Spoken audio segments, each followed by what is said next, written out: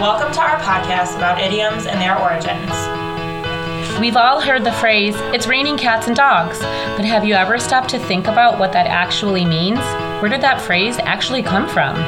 All idioms have an origin, and it is fascinating to know where they started. You'll never forget after listening to these stories written by our 6th grade authors. Join us as our 6th graders take you on a journey of idiom origins and how they are a part of our everyday language.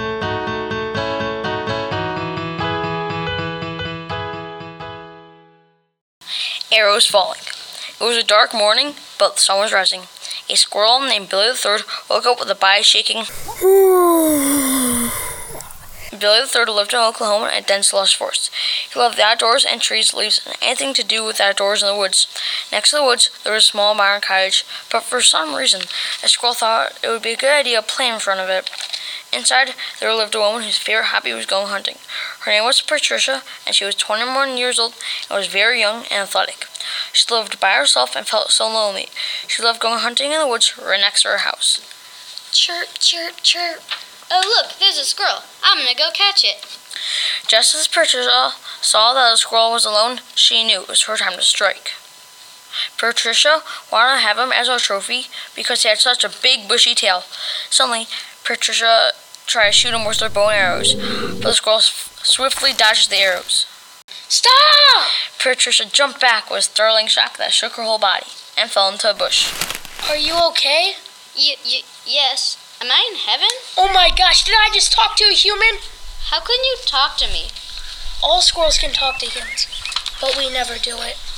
How is this possible? Are you okay talking to squirrels, or is it weird?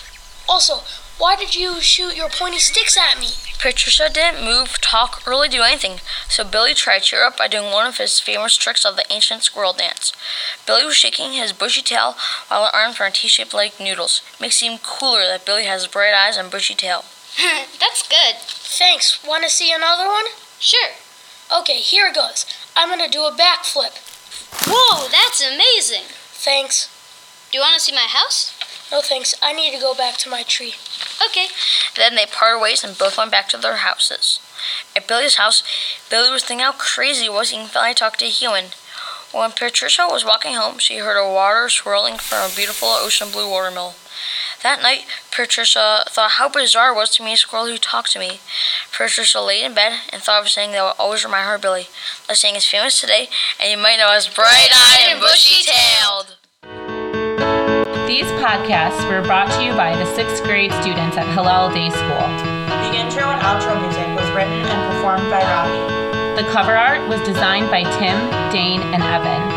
All stories were written by our 6th graders and are copyright Hillel Day